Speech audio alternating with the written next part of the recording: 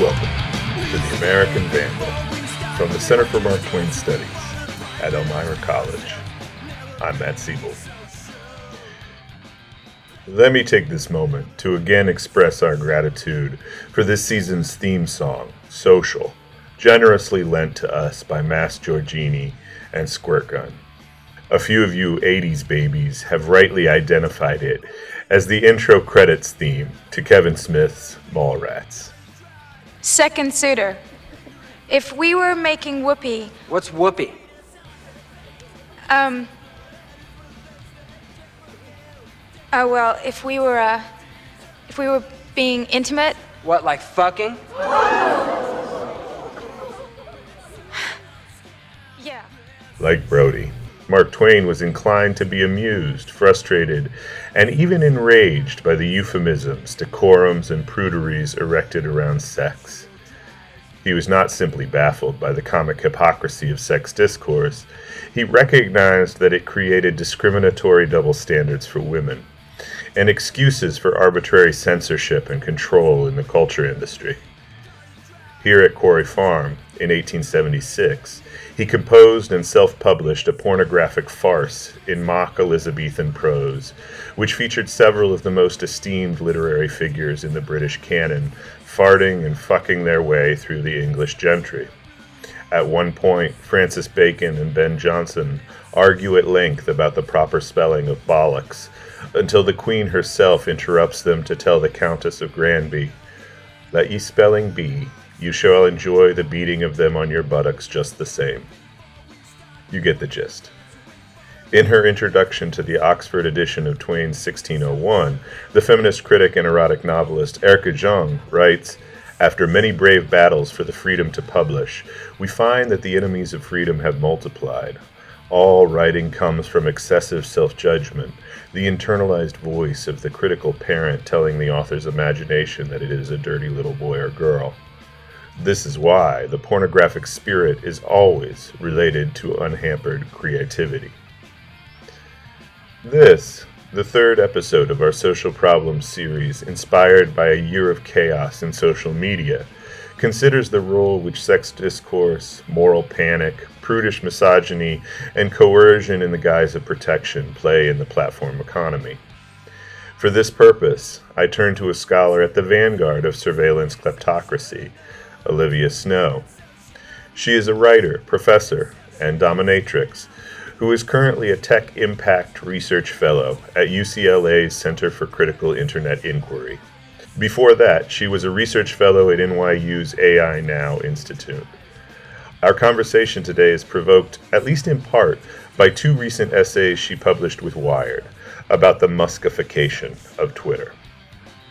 For a complete bibliography of works discussed in this episode, please visit marktwainstudies.com/bollocks.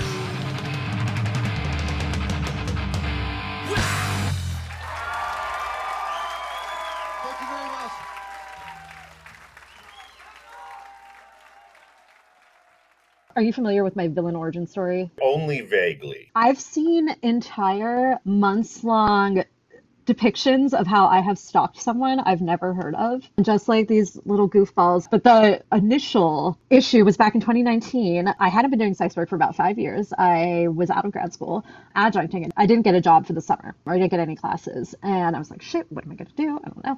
Wound up back in the dungeon again, because, I needed to still pay my bills. I think I got back into the dungeon like literally the same week I did my last major conference before COVID. And I was working on getting shit ready for the job market in the fall. And this one dissertation committee member of mine, she and I were really tight. And she's like, hey, so what are you doing for work this summer? And I was like, oh, I'm working. And she was like, okay, like where at? And I was like, my job. And she's like, no, bitch, where are you working? So I told her I was doing sex work, and she freaked the fuck out. I was like, how can I make whorephobia work for me? Like, don't worry, I'm doming. I'm not an escort. Like, that didn't help. When I asked her if she would update my letter of recommendation for the new application cycle, I was like, just change the date from 2018 to 2019. Instead, she went into Interfolio in the middle of the night and withdrew all of my letters of rec. Like, 5 years worth, and didn't tell me. So I didn't discover this little nugget of information until like late September. I was like checking something on Interfolio, and I went to select letters, and I was like, where the fuck? Oh, so I mean, that was just a silly decision to make, especially after she had spent like a decade training me. And also, upon discovering the information that I'm a professional sadist, like, why would you do that? So I wrote about it in the Chronicle, which ended up going viral. I anticipated that that was going to give me a much larger profile with a lot of trained researchers. I understood like some of the weird shit that people could piece together to find a person.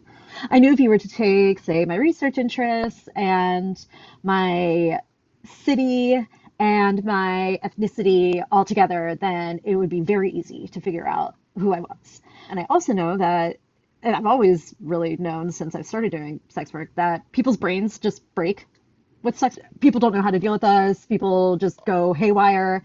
And exactly what I predicted did end up happening. I got an email, this was sometime in 2020, by a dude who was like, yeah, so I spent over 50 hours comparing weather patterns in major US cities until I could pinpoint where you were, at which point I made a biometric list of all the adjuncts in New York City, and then I went from there. So having this experience of never revealing my time zone, never revealing my exact age, never revealing where I went to school, where I went to college, where I went to grad school, where I teach, where I used to teach, none of it. I just limited my background to PhD in the humanities. I suspected the weather thing too, like before this happened, and even did try to hide that I was taking the subway because New York's the only American city with one, like a Chicago maybe. Having to have that in the back of your mind, and I mean, it does become second nature at a point, but having to consistently be like, no, I can't tell you my area code. No, I can't give you my number because it has my area code in it. And then you'll know I grew up in this place. And then, like, cybersecurity, I guess, has always not really been a research interest, but just like a practice I've had to maintain. And then, speaking of the subway, I was on the train home after work, and I'm scrolling through Facebook, and I saw a few of my dungeon coworkers on the people you may know under their government names. Interesting. Of course, our devices were in close physical proximity. I was going to say we were using the same Wi-Fi network, but that motherfucker never paid the Wi-Fi bills. So no, we weren't. We were spending 8 hours a day, like within 12 feet of each other. We likely shared clients. So of course Facebook would be like, hey, you know this person, because in fact I did. But realizing like, oh, Facebook is doxing sex workers right now. And it doesn't even, like there's some forms of surveillance that are more sinister or insidious, but this is just some dipshit at Facebook didn't consider how this could be weaponized. So then once the pandemic hit, things really accelerated. I'm not sure if that's just like coincidental, but I started experiencing financial deplatforming, and I was confused about it because I wasn't using my Venmo or my Cash App or anything for sex work. So I was like, how do they even? And I realized at some point, like, oh, because I have like mistress as a name on some of these things. But, at that point, I had also started talking with older sex workers, older DOMs, and, learning that this has been happening for such a long time, and that there's such a history here that a lot of people don't hear. Side note, have you heard of Hacking Hustling? So they're this collective of sex workers and researchers. They're independent, who look at surveillance and how tech is weaponized against us and sex work specifically. So they were really getting off the ground in 2019 as well, which was also when I showed up. And I had done sex work for, God, it's been almost like 20 years now, off and on, but I hadn't had it as my primary source of income until very recently. So I didn't experience a lot of things that others had years before me. Like if you're depositing or withdrawing too much money or too many large bills or an ATM in a certain neighborhood or whatever, then like your bank account might have just gotten closed back in the 90s. As I'd come from humanities background, and as I had this nonsense with my letters of rec happen with my former mentor, and then also as all this other nonsense is happening, I found myself in the crosshairs of medieval Twitter. I couldn't really take that work seriously anymore. Who gives a shit? Like, it doesn't matter. Like, people are dying, you know? In some ways, I kind of got like, I don't want to say forced or like shoehorned or anything, but it was kind of a natural transition. It happened alongside my kind of losing interest in my former field.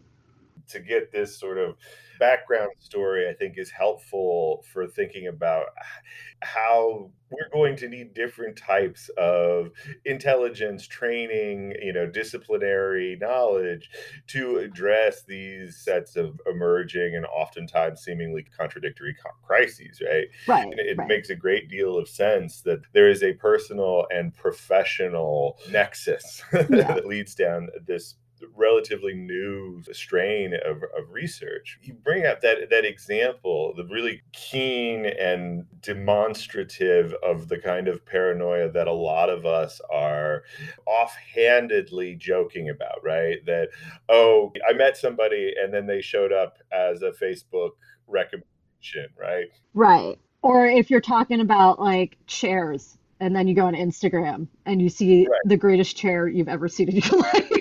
Exactly, right. So the idea that Amazon, that Facebook, that Apple are, potentially listening to us, right, are tracking us, and that data is then being used oftentimes in what seems like relatively innocuous, superficial way. Right. I mean, it's primarily used for advertising. Right. So this is perfect. This is exactly what I want to get into. One of the ways in which Musk's takeover of Twitter has been narrated is that he's chasing off advertisers. And whenever that narrative is put out, it's this idea that, advertisers are 90% of the revenue.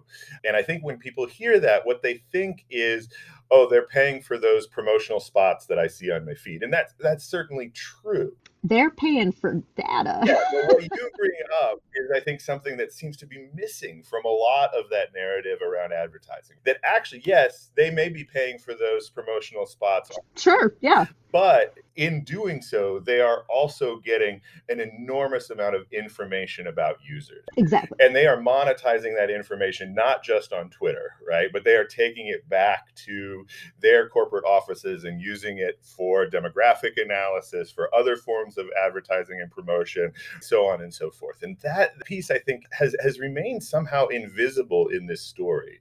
If that kind of data fire sale is not being done for Fortune 500 companies as it was under the previous regime, it's not going to be just subscriptions. What is the revenue model that is the alternative to selling our information, selling users to Chevy, to Hulu?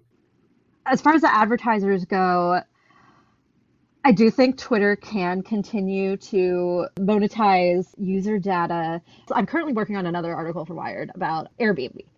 Airbnb is notorious among sex workers for just booting us off at the drop of a hat. And there are a lot of theories as to why this might be. So you use your credit card to purchase an advertisement on an adult listing site, and then you use the same credit card, or not even the same credit card, but then that's associated with your name. Then Airbnb figures that out and boots you. So this has been happening for years. And then I think it was in 2020, it might have been 2021, but I think it was 2020.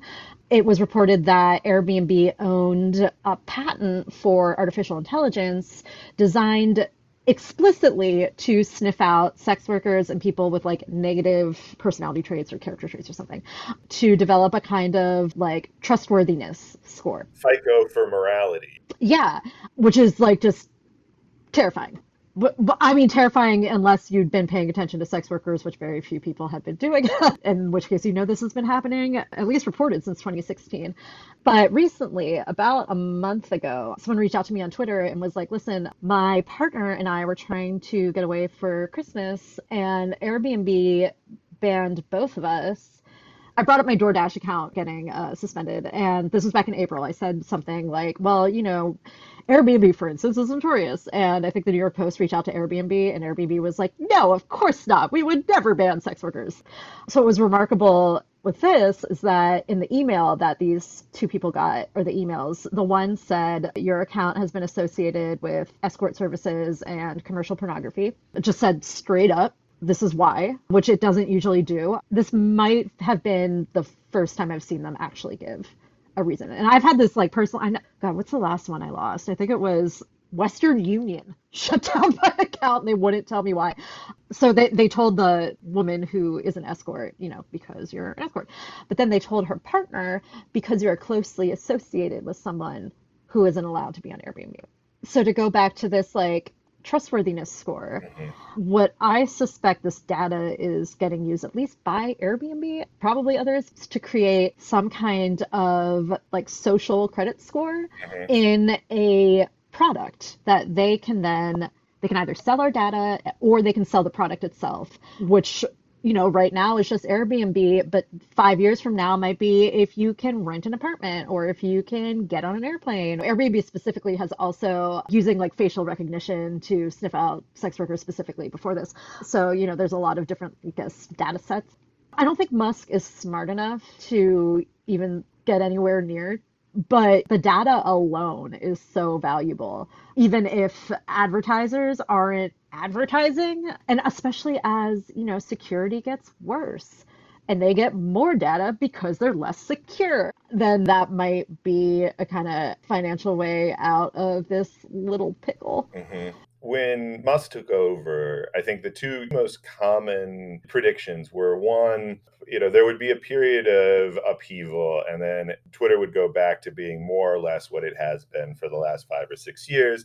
And the other prediction was that he would make all these cuts, fire all these people, and the platform would basically break, right, would descend into bankruptcy and obsolescence, right? But I think we probably agree that there is a third path here.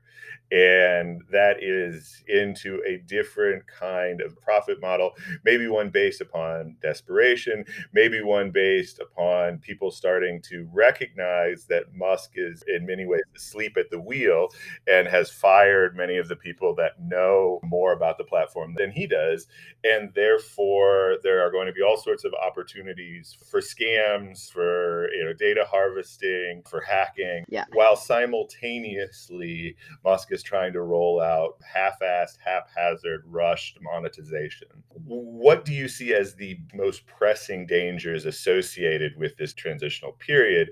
And then, what is there to be done? You mentioned earlier that you have a lot of experience trying to protect yourself, protect your identity, protect your data, sometimes more successful than others.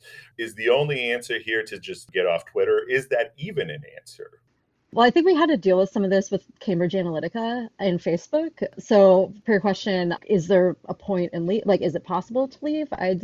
Is there any reason to? No, they have it.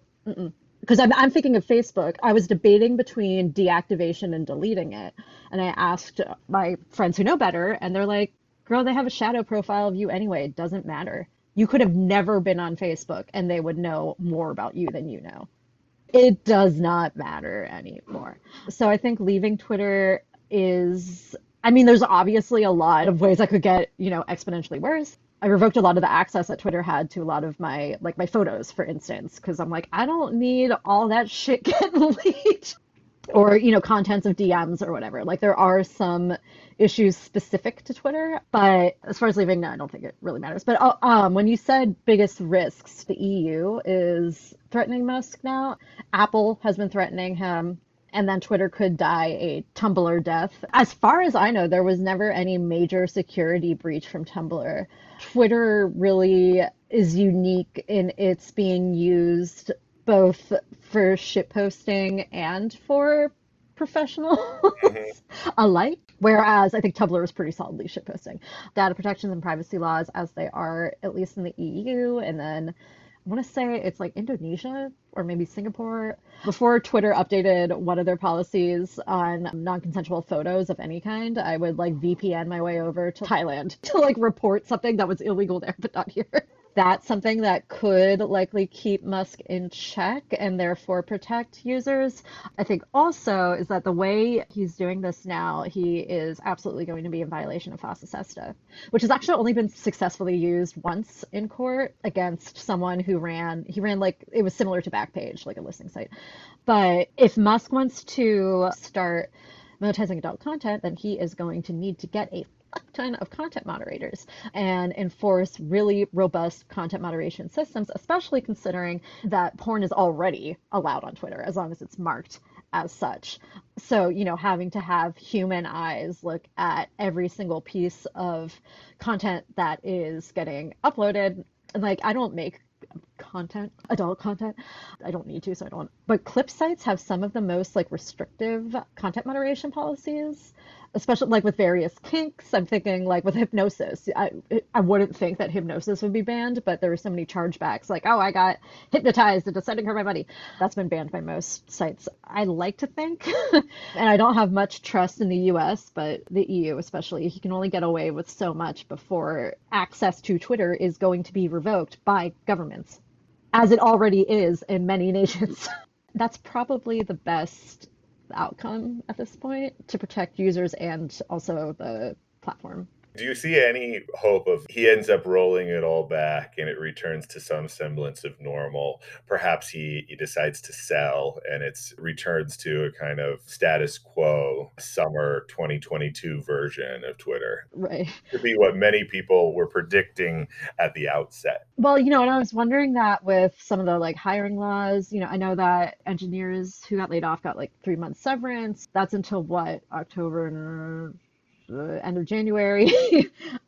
With Facebook laying off their ethics researchers, there's a lot of like talent to address these issues available like right now. And if Musk wasn't just stupid, he's also evil. But the thing that gets me most about Twitter is that, like, I've never worked at Twitter, but I have a lot of friends who have worked at Twitter, and the workplace environment that they've described sounded idyllic for years. I had friends who had been working there for over a decade. It was just an excellent place to work. People were creating products that were actually reasons why Twitter, unlike Facebook, has not, as far as I know, enabled any genocides. Because people, took seriously the role that social media is playing and has played and will play, and the responsibility that comes with that. On that topic, of the many unintended and unfortunate consequences to Musk's taking over Twitter, one is that Facebook Files investigation that the Wall Street Journal did last year that, as you said, drew attention to the complicity that Facebook had in genocide, to the widespread doxing, the revenge porn, the harassment. It was an incredible investigation that put Facebook in the crosshairs of government regulators Which is here in where the US they belong. Is where they definitely belong. And one of the unfortunate side effects of Musk's takeover is now Twitter has superseded Facebook, and Twitter's a much smaller platform. Right. And for many years, a much better, safer, more secure, better run entity. Right. Well, and people are like, well, those engineers can find other jobs. I'm like, no, there's actually not a ton of human rights jobs for engineers. That's not a thing that you can't just be like, oh, go work at Instagram. Like, no, you can't. Twitter was pretty singular in that respect. Yes, things have been supremely chaotic for the past month, but even since Musk made his announcement that he was going to buy Twitter, my secondhand knowledge of how the company culture was just decimated. There was, an air of surveillance, an air of paranoia, which was, I guess, not really paranoia considering they were being surveilled, pitting workers against each other in ways they hadn't been before. I doubt that Twitter would be able to attract back the talent that they've lost. Maybe they could, but it sounds like Musk just showed up and found his little Twitter orb and then just smashed it on the ground. And like no one wants to come put those shards back together. You draw our attention to what I think is particularly interesting about this moment at Twitter specifically, which is the anticipation, maybe already happening, sort of two contradictory crises. That on the one hand, we are sort of constantly being told, and Sarah Roberts talked about this on the first episode, that the content moderation team has been scaled back dramatically, if not eliminated entirely. Which is terrifying. Under the guise, as we've talked about in both of the previous episode, of this kind of libertarian, free speech, anything goes mentality that Musk has been espousing since even before he took over the platform, while simultaneously there is an increased anxiety, expectation, accusation that shadow banning is happening and that actual outright bans are enforced. And this, I certainly expect that you can talk about this specifically with sex workers. And one of the things that you bring up in your last article for Wired is that another kind of contradiction, that on the one hand, sex workers are being surveilled and shadow banned and otherwise attacked on Twitter. On the other hand, adult content is part of Musk's business plan for making Twitter profitable. So there does seem to be a kind of contradiction in terms. We've had lots of instances just recently of people reporting that their accounts have been taken down, very open instances of right-wing provocateurs reaching out to Musk to have him remove accounts from supposed Antifa allies, etc. All of this is sort of playing out in public in some cases, in other times private, right? And it does seem like there's a sort of simultaneity of contradictory crises, right? On the one hand, Twitter seems to be becoming a kind of free-for-all. On the other hand, there clearly is more targeted censorship than ever. On the one hand, Twitter seems to be leaning into itself as a platform for adult content. On the other hand, it seems to be targeting the accounts of sex workers. Right. I wanted to try to parse how do we deal with these sort of contradictory crises that are being narrated for us in real time since Musk took over. One issue, a lot of these teams work in silos. So teams developing adult content, monetization aren't going to be interacting with teams working even in like content moderation necessarily, which is often outsourced anyway. Shadow banning too. Twitter still denies that they shadow ban, which like obviously is a lie. That Musk is just this wild card who, if one random asshole is like, hey, I need you to suspend so-and-so, then he's like, okay, and does it, totally overriding everything else. There's so much chaos that it's hard to identify individual issues, and it's also hard to see how they connect with each other. I still can't really wrap my brain around the destruction that Musk has wrought over the past month. It's truly unbelievable to me, like how many lives and livelihoods he has single-handedly upended. There's been a lot of algorithms running amok because there's no one there to perform maintenance on them. Then there's also Musk's stupid-ass whims. This automated algorithmic censorship that now has no in on the till. How do you expect that to sort of play out in the way the platform progresses? Yeah, this makes me think Chad Loader's account got suspended maybe twice or three times over the past week. I don't know Chad personally, but I do think they're a fucking asshole based on, I guess I do know them personally. And we're in like the exact same political camp. But, you know, as I've been subject to a lot of targeted misinformation campaigns on Twitter, Chad, I think first they implied I was a Nazi and then they accused me of being a sex trafficker because one of my stalkers slid into their DMs at some point and was like, Star's a sex trafficker, which they decided to post publicly, which I'm going over because when their account got suspended last week, I tweeted something like, oh, what are we going to do? Who's going to accuse me of sex trafficking? And I had someone reply to me like, well, I mean, whatever, fuck Chad, but it's not about them.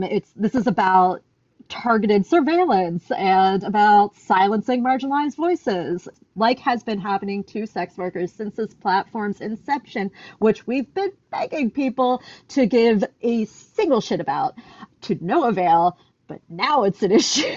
People are going to find out the hard way that there is no single legitimate reason for accounts getting suspended.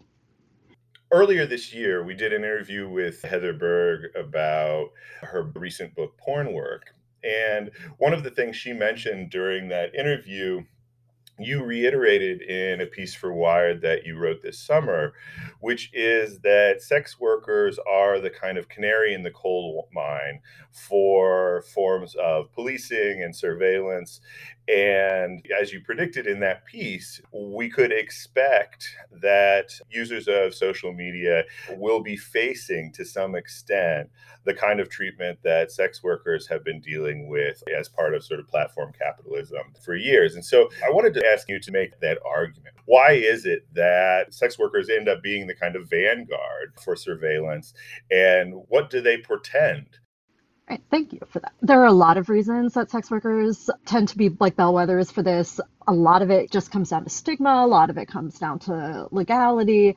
But I think that most immediately, the reason that we're an ideal test population for this shit is that no one cares. No one cares what's really going to happen to us online. And I think people usually perceive sex workers on the internet as like exclusively being like porn.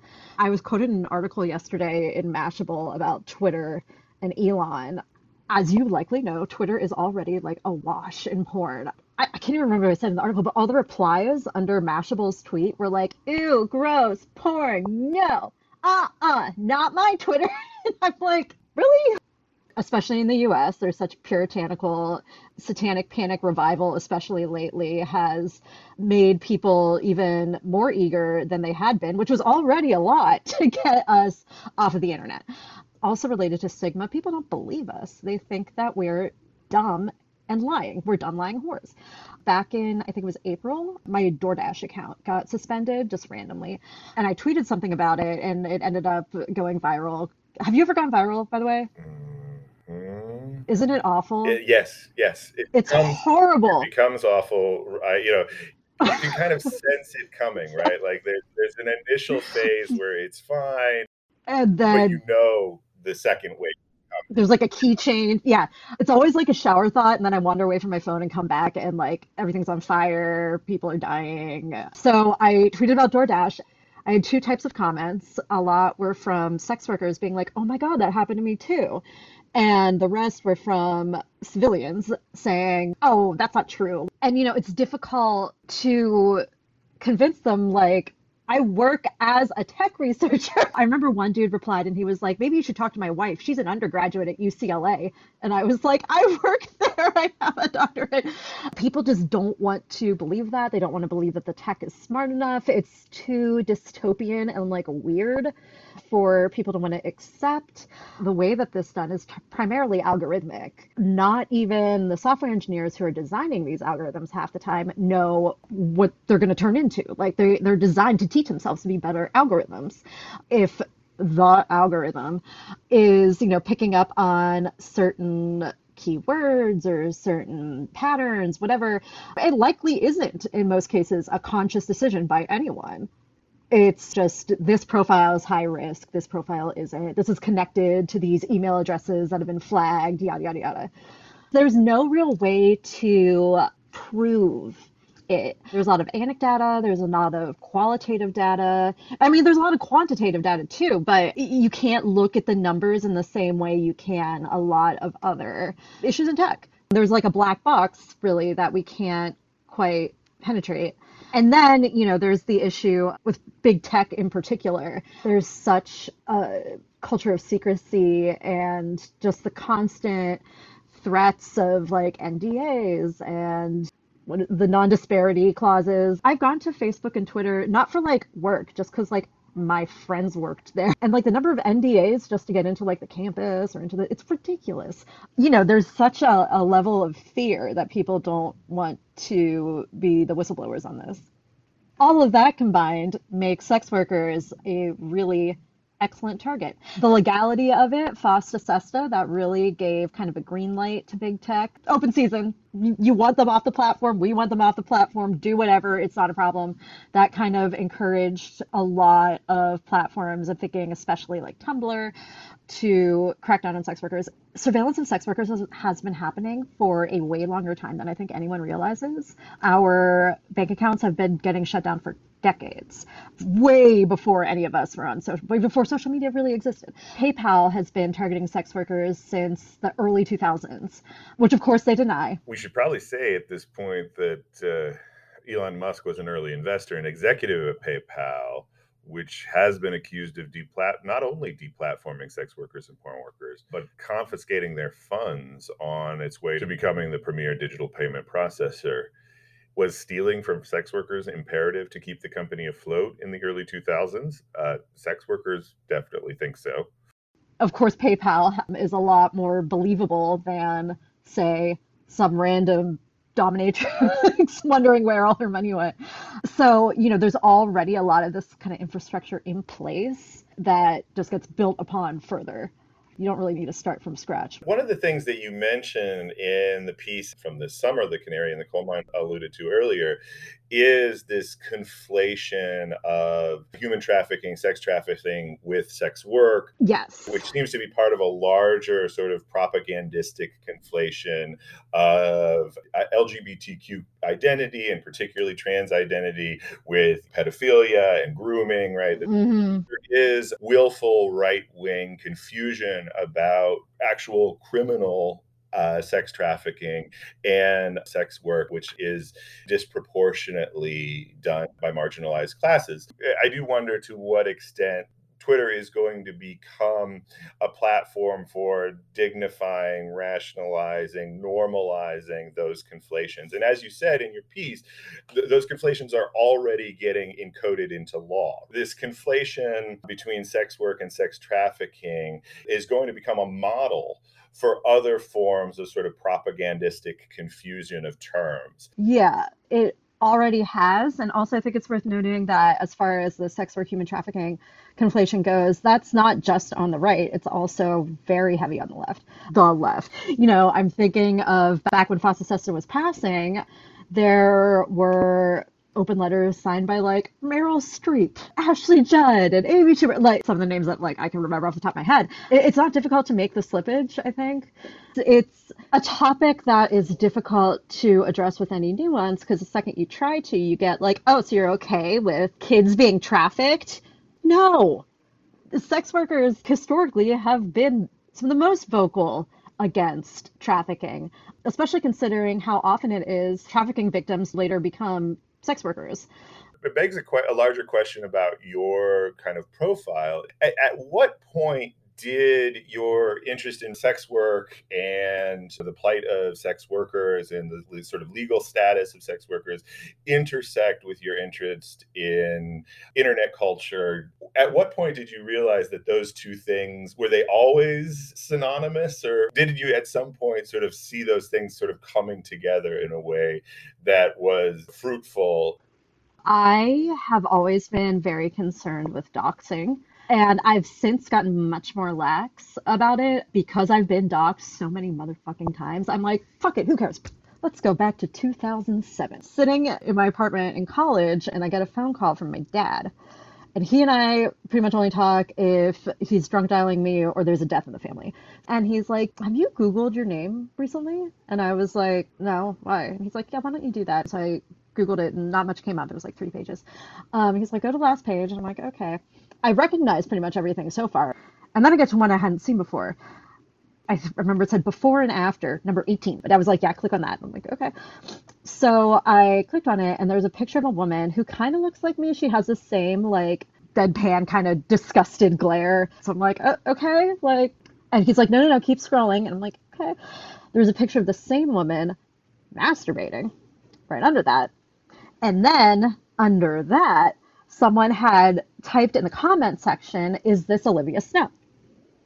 And Google had picked it up so that when you Googled my name, that was, one of the first images that would show up. And this was, so long ago too, that like I didn't really have much of an online profile. Really, since then, I've been hyper aware, surveillance, I guess, just in general. And also that it's not about like, remember the panic of like, oh, if you put a picture of yourself with a beer on Facebook, then you'll never be president. Like right when social media really started to take off. It's not necessarily, or it's rarely what you yourself are uploading, but it's other people's behaviors that you can't control. Which leads me back to sex work, in that, the way that we navigate the world is inherently kind of open to be exploited. Something you said to me before we started recording was that although you have been a target of harassment and doxing, and that your Twitter account has been sometimes used against you, you still believe that Twitter has done more good for you and has been more useful, has been a better tool for you. It has had more positive consequences maybe than negative consequences, right? That the cost benefit analysis still comes down on keeping your Twitter account and using Twitter. And I said, what good has Twitter done? And what do we lose if, in fact, the platform either disappears or descends into a kind of truth social version of it? I mean, Twitter has more or less made my career at this point. After my idiot former mentor left my other career in tatters, Twitter it kind of levels out social stratification and puts you in contact with folks that you would not have met otherwise, removes a lot of barriers. It's also like I've moved into freelance writing. I don't know anywhere else where one could get so many sources or, reach out to editors or whatever. It really is a network that's just so expansive that, it's not weird that a dominatrix would be following a full professor or would be followed by a New York Times editor or like local politicians and that's just how the platform works. It is like a public square, really. A digital public square. Or, even when I was in grad school, I remember I got more reading recommendations just by scrolling my feed than I did from talking to my advisor. I learned about theorists I wouldn't have learned about. Perspectives I wouldn't have even considered. Even since then, I've found a field that I enjoy working in more than my previous one that I wouldn't have. And, that's not something you can replicate on Instagram or Facebook or LinkedIn or at all. That is really unique to Twitter. And I don't think that can at all be underplayed or overstated or do those mean the same? No, they don't. Whatever. Also thinking of like Black Lives Matter, actually not even a lot of, I think pretty much all of the major events over the past 10 years that have really built into this political movement of resistance have happened on Twitter because that is where you're able to share so rapidly, like on the ground details. Also, the mutual aid opportunities on Twitter. I'm not an organizer as I don't work at a nonprofit or whatever, but I've probably raised easily $50,000 over the past 2 years just in mutual aid funds. And that's not something that could happen on any other platform. Sliding into DMs of professors I know who are on hiring committees and being like, hey, should I even bother applying here? Are you guys going to consider my application as snow or should I not waste my time? And getting a straight answer that isn't, subject to getting FOIA'd. Of course, it is subject to getting leaked now that Musk is here. But, I think that would be an incalculable loss. And I'd say that last year, medieval Twitter doxed me at my grandfather's funeral. And I still didn't leave Twitter, because it's been so incredibly important, I guess, to not only just to do academic work, fuck academic work, but to be a citizen. That was Olivia Snow. For more about this episode, please visit marktwainstudies.com/bollocks. We'll be back next week with the finale of our Social Problems series, featuring Rebecca Colesworthy and Jeff Jarvis. Until then, here's Squirt Gun. I'm Matt Siebel. Thanks for listening.